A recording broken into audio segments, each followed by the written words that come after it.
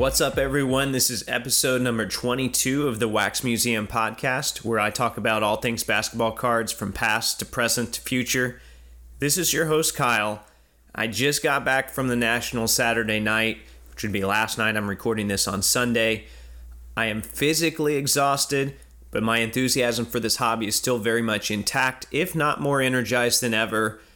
Going in, I plan to make all sorts of posts on my Instagram, which is at Wax Museum Podcast, or my Twitter, which is at Wax Museum PC. Well, there really wasn't a lot that got posted there, and the truth of the matter is the event was nonstop. There was barely any time to think, to breathe, so I'm still trying to catch up and post some of my pics there. A lot of people have been messaging me asking, how it was, and there's just so much to say. So I decided it would be fitting today. I needed to do an episode this week anyway. I'm going to do a recap podcast so I can really do this thing justice. So let's just jump right in.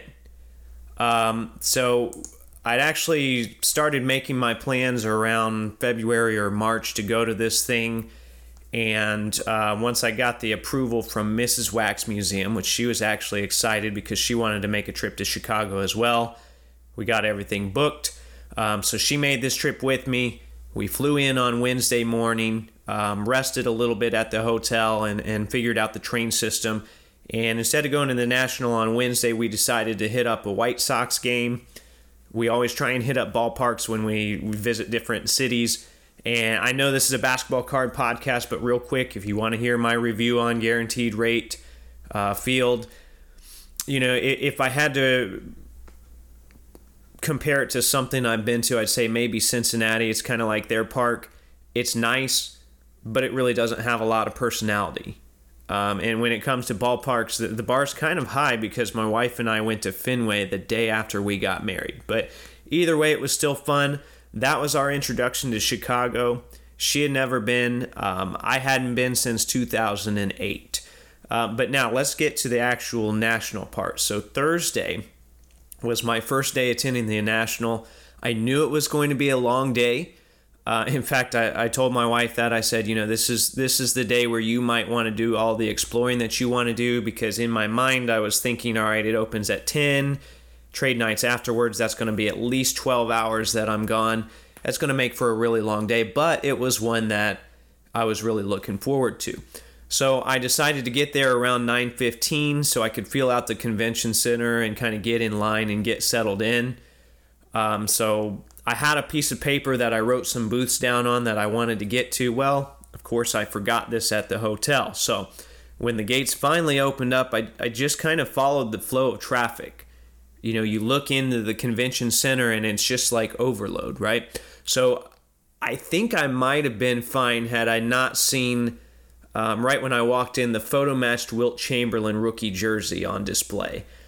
And I'm going to blame that on my veering away from the plan, but in all reality, it was just really card overload. If I had one word to describe that moment, it was overwhelmed, but all in a good way.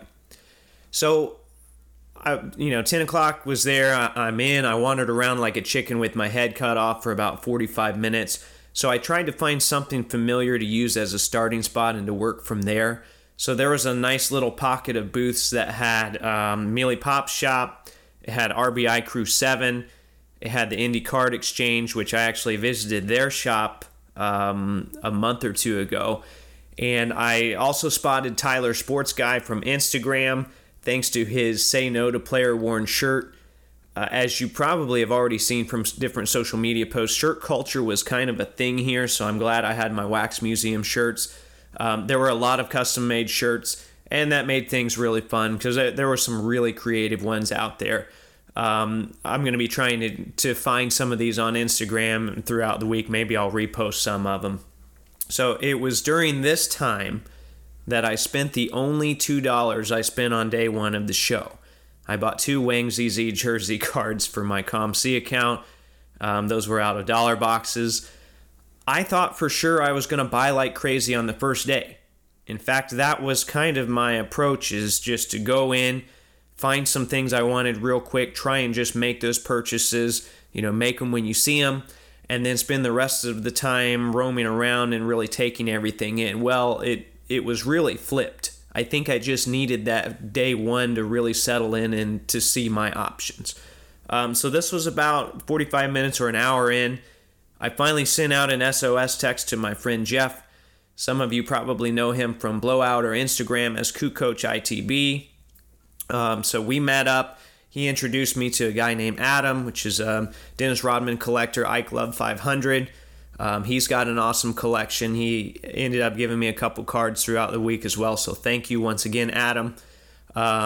Jeff gave me some cards. Thank you. You know, I can't thank these guys enough. So we started hanging out and digging through a couple of boxes when we ran into Mike, who's also active on Blowout and Instagram. He's a huge Wilt Chamberlain collector. I actually did a deal with him a couple of months ago, so it was awesome to finally meet in person. And that's kind of the theme as this thing goes along. I ran into so many people that I've either bought from or sold to or traded with over the years. It was nice, you know, things are finally coming around full circle. And, you know, I've been to shows here in Florida, but you don't really get that opportunity because at the National, you got people coming from all over the country. Well, really all over the world. So, speaking of all over the world, we moved our conversation to a sidewall. We ran into some more people there. If I forget some of your names, I apologize. But before long, we were joined by Glenn Rice Collector, Kiki, which is Croatian Twins, Rorgan, and a couple other people. You've probably seen a couple of these guys on Cardboard Chronicles. Kiki showed off his collection of PSA 1 rookie hopefuls. He served up a few choice beverages while all that was going on. Rorgan, which I've traded with him multiple times before. It's nice to meet him in person. He showed me some of his Topps Big Game selective swatch cards, and we worked out our first trade in person. And it was kind of a fun low end 1-of-1 trade. So I gave him I think 3 or maybe 2 or 3 or 3 or 4 even Chris Anderson printing plates and an Antonio McDyess Legacy. And in return, I got a 1-of-1 Kirk Snyder Topps Platinum. So you guys know, if you saw my box this week, you know that I'm a sucker for 1-of-1s of scrubs from the 2000s. That's kind of my thing for some reason. So that really made me feel good, not only to hang out with those people, but also to get a trade under my belt. It felt, it made it a little easier to jump in after that. So I'm appreciative for that. After that, we met up with Justin. I think his handle is 610 Sports Cards. You might know him from Blowout as Alabama Slamma. He was nice enough to take a few of us around the show and really to break things down for us. For example, there's a pretty substantial divide on the show floor between the vintage and the modern booths. And I appreciate vintage baseball. I like looking at it. In fact, I do collect some of the 68 Topps set, but I didn't really want to spend a lot of time looking at it at the show. So Justin really kind of steered me in the right places. He saved me from getting wrapped up in just no man's land. So I want to thank you once again to him for that. He was more than accommodating. He dropped everything and kind of took us around. So thank you. Well, in the middle of that, in the middle of our grand tour, another collector zipped by us, and he was wearing a Wax Museum podcast shirt. Now, I know I don't know what impressions are out there. I know I got actually a series of messages a week or two ago where someone was upset I was using pictures of cards to supposedly, promote my podcast and to sell shirts. Well, I've only sold 2 or 3 shirts as far as I know. So when I see someone walk by that's wearing a shirt for the podcast, it kind of stopped me in my tracks. But he was moving very quickly. We were going in opposite directions. I didn't get a chance to stop him then. So I'm hoping, in this convention where there are just thousands and thousands of people, hopefully I can defy the odds and find him later.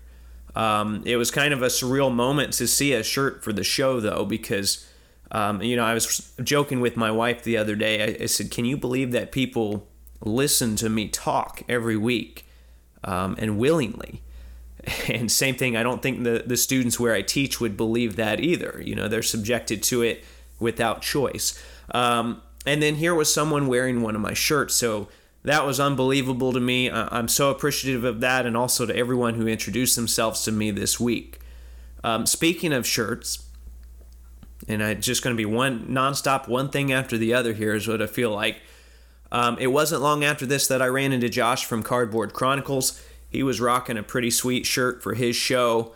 I got to see some of his LeBron and some of his new Jordan stuff, including his famous LeBron James Goodwill Rookie Gold Refractor, which that was awesome. It was good to finally meet him. So thanks again to Josh for letting me take a look at all of your stuff. From there, I did a little bit more exploring. Before day's end, I managed to track down the collector that was wearing the Wax Museum shirt and introduced myself. His name is Kirk. He's from the West Coast. He's a huge Lakers fan. We chatted about the podcast. We chatted about our collections. These are just things that you can't really effectively do over the phone or through text. So it's just really nice to have these interactions face to face. I collect a lot of different things, but I always enjoy chatting about vintage and learning more about some of the oddball sets, which is really what he's into. And, as a side note here, Adam and I have recorded an episode about the 1968 Topps test set. I'm not sure when I'll use it, but be on the lookout for that in the next couple of months. So anyway, I chatted with Kirk quite a bit, and I really enjoyed that. The convention itself was nearing closing time for day one, and I felt kind of weird that I hadn't picked up really anything substantial yet. I thought I was going to go in and just spend money all over the place. I was hoping I wasn't, but I figured that's what was going to happen. I had plans to grab a Maravich rookie. I had, hopes to grab some nice Pacers stuff.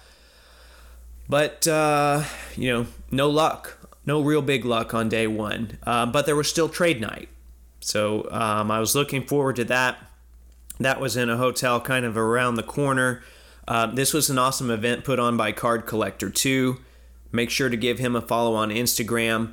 I think he has a shop in Ohio as well, so if you're nearby, check it out. I've never been there, but I'd love to go someday. I've heard a lot of great stories about trade night, and yet this event still managed to exceed my expectations. As you walked in, they gave you a gift bag it had some gifts from their sponsors. I think Panini sponsored them. I think the NBA store did. I think ComC might have as well. I saw some people, they got hats, or some people got boxes of cards. I got a really nice Chicago Bulls hoodie, which I thought was a fitting souvenir for my trip to the Windy City. It says Chicago really big on the front. So that was pretty cool. So it was here. We tried to get in early so we could grab a table. We figured that seating would be limited just because this event is so popular. I sat with Jeff and some of the other guys I'd run into as well. And then also a couple of other collectors named Randy and Jason. Had a great time with them. I got to meet up with Mark, who is a huge Ron Harper collector, and we have been messaging back and forth. It feels like for at least a couple of years now, just because we have a couple of sets that we both are really into. And, we just started looking at each other's cards that we brought. And you've heard me talk about hobby history before. Jason took out his box and showed me an Adam Morrison Bowman Chrome Superfractor auto. I love stuff like that. I was extremely jealous of that. So, I've been thinking a little bit about that card. Maybe in the future, we can make something happen with that. Now, there were a lot of really young collectors at this event, and that was encouraging to me. And to their credit, they know their stuff. And I kind of took the lazy man's approach to, I was sitting there chatting with people, and we just kind of put some cards out on the table, and people could come to us if they wanted. If not, we were, content to just chat about cards anyway. But these, I will tell you what, the really young collectors, when I say that, I mean, they're probably between 13 and 17 or 18. They really know their stuff. And they're not afraid to approach your table, and they're not afraid to ask you what you have. So kudos to them. Those are great skills to have for your entire life. Really glad to have that opportunity. And I always try to, anyone that came up to me, I always try and give them give their box and give their cards the attention, whether it's 10-cent cards or whether it's $1,000 cards, which some of these kids had really, really nice cards. So then also a guy named Joe, which is, I know, a listener of this show, he settled in at our table. He showed off some incredible 90s stuff. Just off the top of my head, I remember, well, there was a Jordan Exquisite, which is not 90s, but there were some titanium fusions.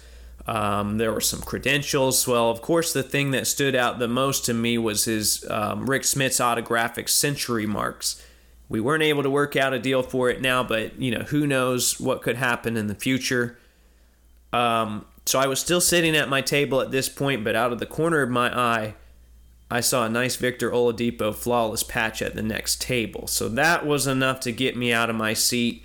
You guys know I love my Pacers. Even though that's a Magic patch, I love flawless. I love Victor Oladipo. So I was locked in. It ended up belonging to a 13-year-old collector and his dad from Indiana. They collect together. They set up at shows. They, they do meet and greets with other younger collectors, and they pass things out. So it was really cool to be able to meet them. I think their handle is Carter's Box Breaks or some variation of that. So they looked through my box and they pulled out a Paul George rookie auto. We almost had a trade in place. I thought a Paul George for an Oladipo would be a pretty fitting trade because that's kind of what happened in real life. We talked about it for a while, but we weren't able to work anything out. And at this point, I'm happy to have the conversation, but I'm thinking in my head, man, this Pacers drought is not good. I got to go home with something big. Got to go home with something good. But either way, I'm happy to have met all the people that, I wasn't able to work out a deal with. And this hobby is kind of weird or kind of unique in the fact that you never know what kinds of seeds these conversations have planted for the future. And whether or not, I ever trade for these specific cards, I have no doubt that I'll cross paths with these guys again, and I'm looking forward to that. And if nothing else, we can reminisce on the deals that didn't happen and kind of laugh about it and kind of laugh. Those cards are probably gone on both ends now. So at this point, it was about 10:30 at night, and I saw him from across the room, but it's hard to make your way over there. I had yet to officially meet Adam, the 27 guy, who you've heard on this show multiple times. Doing a podcast with somebody that's hundreds of miles away can be tricky. And then doing that with someone you've never met in person creates some boundaries too.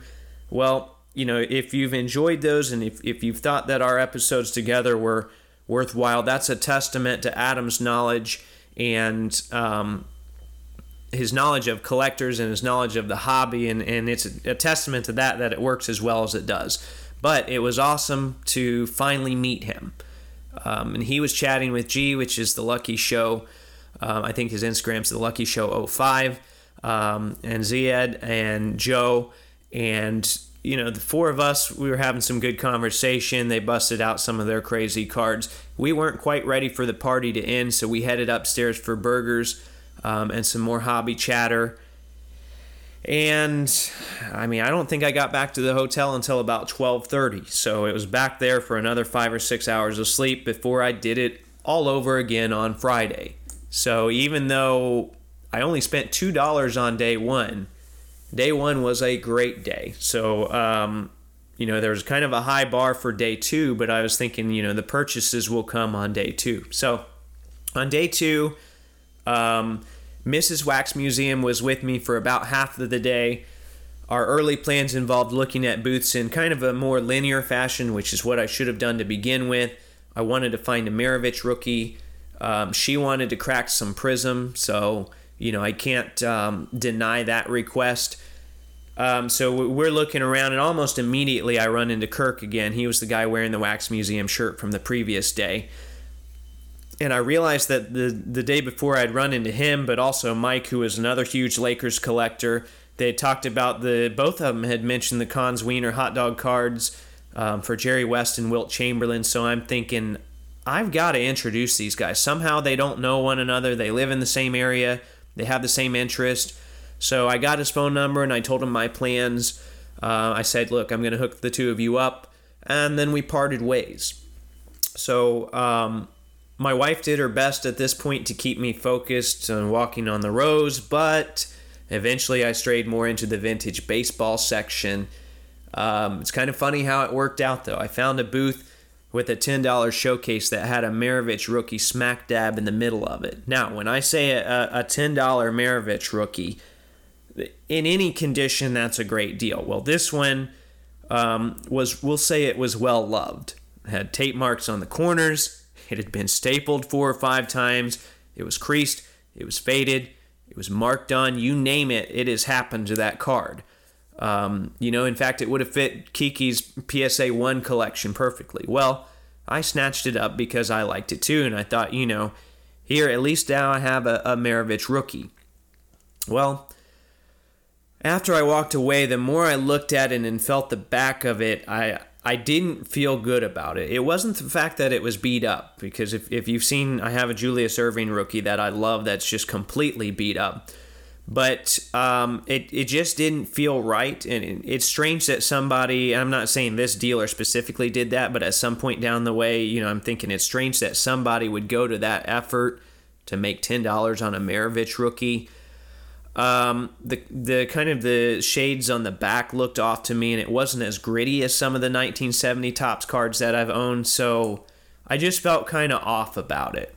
So I texted Kirk, because we had just talked so much about these 70s cards, and I said, hey, can you do me a favor? Can you look at it? Well, he wasn't quite sure about it either. So just we never had a definitive that this is fake, but at the time, neither one of us felt good about it. So I was kind of keeping that in my pocket, and I'll say, all right, I'm going to see what else I can find. I still wanted a slabbed Maravich anyway.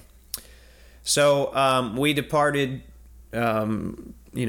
We left Kirk and let him kind of explore what he wanted to. And my wife and I, we found Gary V's booth, and he was there, signing jumbo photos for Topps. He looked pretty exhausted, and I'm sure he was running nonstop this week. I've seen a lot of photos with him, and I know he probably took thousands of photos with people. I contributed to this. I asked him for a photo as well. I told him about the episode that I did. He said he'd check it out. So props to him I know he was stretched thin this week. No matter what you think about him, I never saw him turn down a request to talk to somebody, to take a picture. So I just want to thank him for that.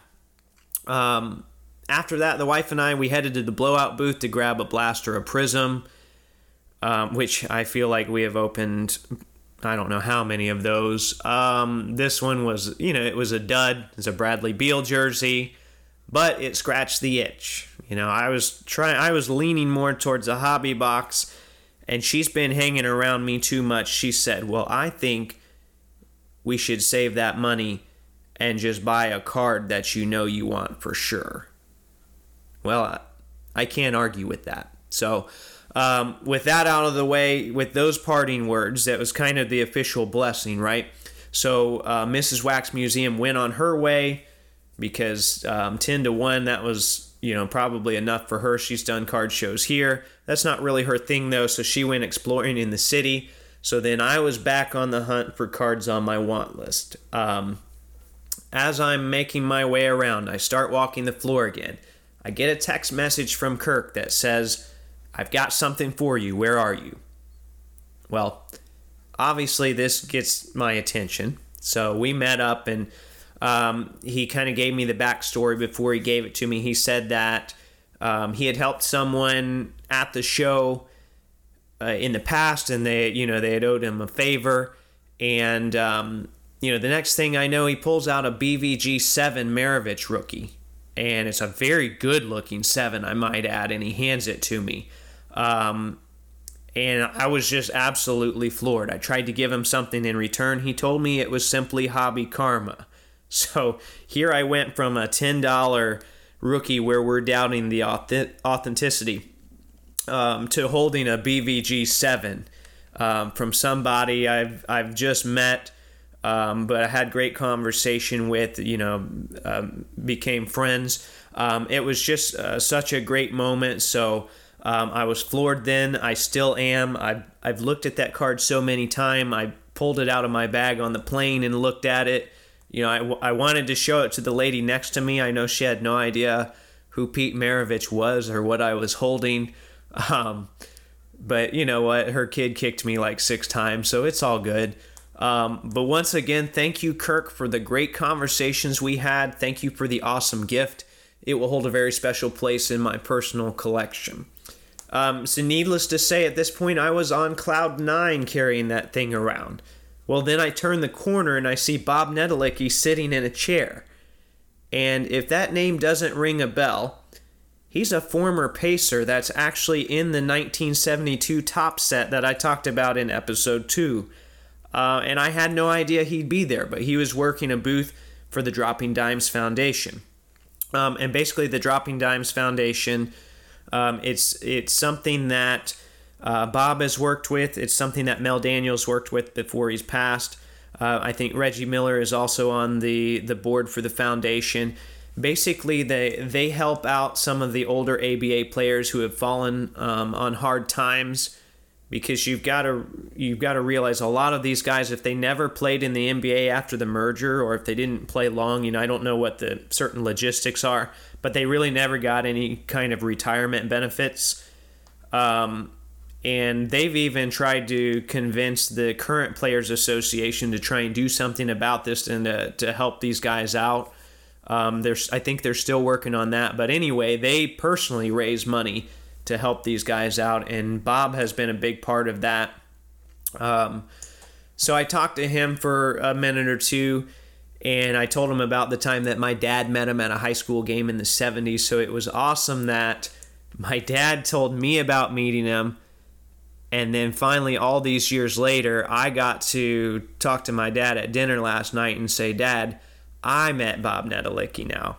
And I had him inscribe a book to both my dad and I. So that was really an awesome moment. And remember, at this point, I hadn't picked up any major Pacers cards. But at this point, I thought, even if I don't, that experience ended up being a much better substitute.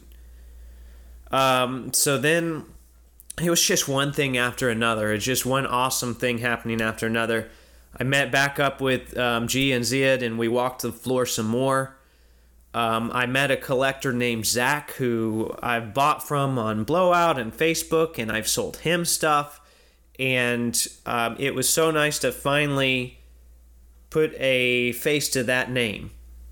And I forgot that he had even showed me a Granger card in the past. So I'm looking through his booth, and him and I chatted enough. I just said, Zach, do you have anything that you think I'd really like?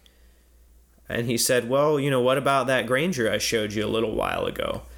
And it had completely escaped my mind. He had showed me a picture of a Danny Granger Exquisite Gold RPA, numbered to 33.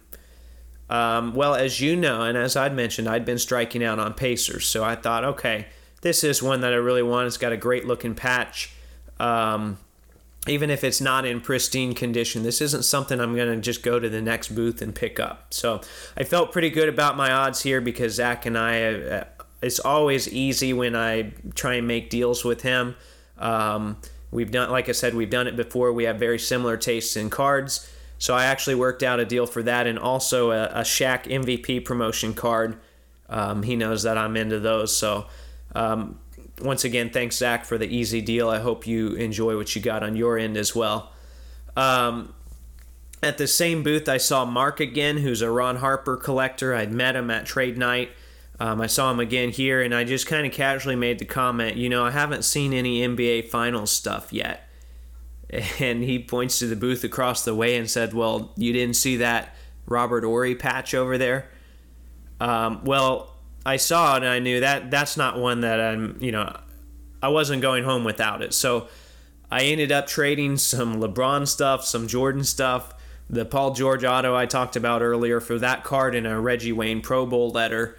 I don't know if I got the better end of that deal, but I do know I'm much happier with the cards that I got. So sometimes it's in this trade kind of personifies that it's okay to give up a little more value if you like what you're getting in return.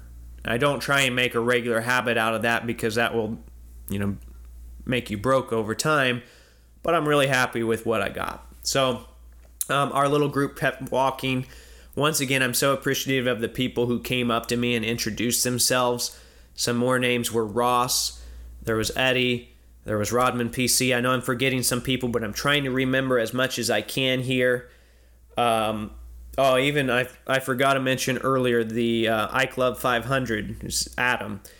He had the second day, he had a Wax Museum shirt, and he even had his name embroidered on the sleeves. So seeing a Wax Museum shirt on day one was wild. Seeing somebody have one embroidered with their name on the second day was just even crazier. So kudos to you guys. That gave me a big laugh. It was great hanging out with you guys. So we made our way to the Windy City Sports Card booth. They had some incredible exquisite cards. I felt like I was kind of on a roll at this point, and then he had a Jermaine O'Neal exquisite patch auto numbered to 7. We had a potential deal in place, but it didn't quite work out. But it was nice looking at all that stuff. And right when I finished talking to him, there was another guy sitting there, and he looked at me and he said, "Kyle?" And, of course, I didn't know him. So I'm thinking, all right, this is going to be good. And there's a funny story that goes with this. If you guys have, either listened to the episode or looked at my Instagram, you've seen that I have been researching Anthony Davis cards quite a bit. Well, in that process, I've reached out to some of the previous owners to try and get some info about the cards, where they went, where they came from. Well, he was one of those people, and we'd never met in person before, but I had used my podcast email to contact him. Well, I was wearing a shirt with the podcast on it, and he recognized me based off of that. So the odds of us running into one another, we weren't looking for one another, and then one of us being able to recognize one or the other was slim to none. So that was pretty interesting. And, I say that the odds were slim to none. I probably will end up saying that multiple times, but honestly, it seemed like that kind of thing happened a handful of times this week, so it was incredible. So after this, we're getting towards the end of the day here. I watched G-Trade for a Luka RPA. You guys have heard my Luka episode. It was a Silhouettes RPA. I think some of the more loopy ones were signed by someone else, but I'm never going to try and discourage someone from getting one of those. That's just my opinion. Well, G has been the one person that will probably defend these signatures to the end. In fact, he's ruffled some feathers on the Blowout forums for that. Him and I have had some friendly banter about that, even on Instagram before the convention. So I had to give him a hard time when he traded for it. This was a pretty big trade. And then he joked about the L and the brushstrokes and who signed it. We disagreed about it, but there's no hard feelings, and it was a lot of fun to joke about it. And that's one of the things about this hobby that it's always interesting. There's always something new. So that takes us to about 5 p.m. on the second day. Mrs. Wax Museum was patiently waiting for me back at the hotel so we could try out a little hot dog restaurant down the road. So I headed out, and that was it. I didn't go back another day. That was my plan, was to only spend 2 days there. Hopefully this recap was easy to follow. It's kind of like that LeBron thread in that it was just so crazy, and I'm trying to make it as chronological as I can and as linear as I can. But before I leave you, I do want to give some of my reflections on what I think I did right and what I would probably do different the next time. And I'm going to limit it to 3 things each. Keep in mind, everyone's priorities are different. So if you're using this for a future trip, don't take my word as the only suggestion. You've got to try and kind of adapt it to your own personal situation.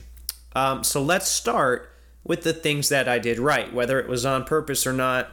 Sometimes I stumbled into some good decisions, but here's what I think I did right. Number 1, I've heard a lot of people say that the VIP package is definitely the way to go. I saw people that had the package that were very happy about it on Instagram. They were showing some of their stuff off. This really depends on your situation. I knew going in that I was only going for 2 days. I wasn't setting up at a table. I wasn't trying to get first crack at anything super high end. I had no interest in the VIP autograph guest. That wasn't my goal for this trip. Getting in a little earlier would have been nice, but overall a VIP package would have been a waste for me.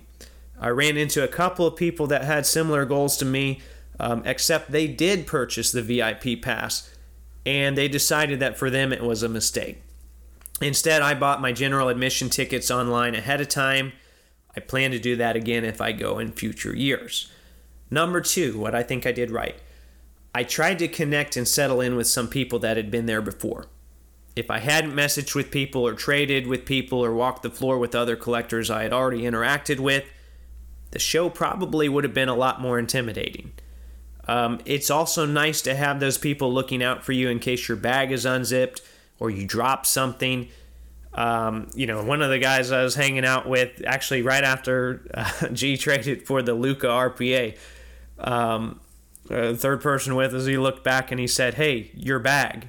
And G had left one of his bags back there at the table. So, and it had nothing big, just an entire silver run of Steph Curry prisms in there. So it's always nice to have a little bit of a security blanket in a way here. Number 3, something I think I did well, is I kept going back to some of the better booths and tables, because I figured out after a while that people were making deals all day. New cards or cards that I hadn't seen were showing up at showcases that I'd already seen maybe 2 or 3 times. If you've dealt with somebody and they're easy to deal with and they get new stuff in, you feel comfortable in that they're going to be easy to deal with again. So I'm glad I did those 3 things. As for what I would do differently next time, number 1, on day 1, I would try and stick to the plan. I didn't get to the booths that I wanted to hit first. Like I said, I even left my paper at the hotel. I should have just put it on my phone. I don't know why. I was trying to save my phone battery, and I ended up not even using half of it because I wasn't even on it. But then next time I'd want to try and attack things on more of a grid, or I want to make sure that I walk through the doors with somebody else that I already know and that we have a plan together.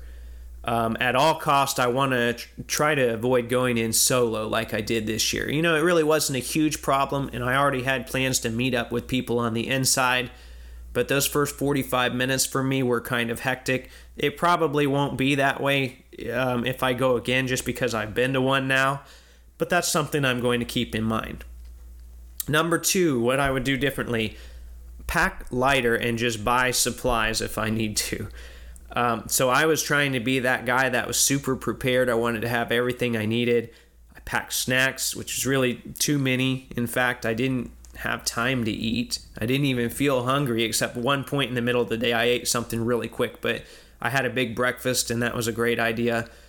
So I thought I would eat my way through some of the weight in my bag, but I really didn't have time to eat a lot. I brought a little box of miscellaneous top loaders and magnetics thinking I might need them, which, yeah, that stuff comes in handy, but it ended up weighing me down. When this stuff starts adding up, it's small, but it starts adding up. And, let's be honest, it's not like you're not going to be able to find a top loader or a magnetic at a sports card convention if you really need one. It might be worth it to you to have a lighter bag and then just spend a few bucks later in the day to buy the supplies. Ultra Pros there, some of those companies are there. They're not going to gouge you on supplies anyway. Number 3, and this was probably my biggest mistake, and I'm only discovering it as I go along here and as I'm trying to write up recaps. Make sure to take pictures with everyone you meet. There were guys that I hung out with quite a bit this week, and after I got home, I realized I don't have a picture with them. So then I'd message them and say, hey, let me get the picture that we took together. Well, for a lot of them, we didn't. So I still have the memories of us hanging out, but it'd be nice to have the pictures as well. So I'll know better for next time. So there it is. There you have it. And I'm sure I'm forgetting something, but that's the whirlwind that was my last couple days as best as I can remember it. Thanks again to all the people that met up with me this week. Thanks to this couple guys who were wearing my shirt at the convention. That meant so much to me. As always, let's keep this going forward. Let's keep the conversation going on my Instagram, which is at Wax Museum Podcast. I should be posting some more pictures up there as well in the next couple of days. I'm going to try and space it out. In the meantime, if you like the content I'm providing, please subscribe, rate, and review on iTunes or Google Play. Hit up the Podbean site for a link to the merch store. Tag Taco Bell and let them know they can pay me in burritos. And until next time, this is the Wax Museum Podcast.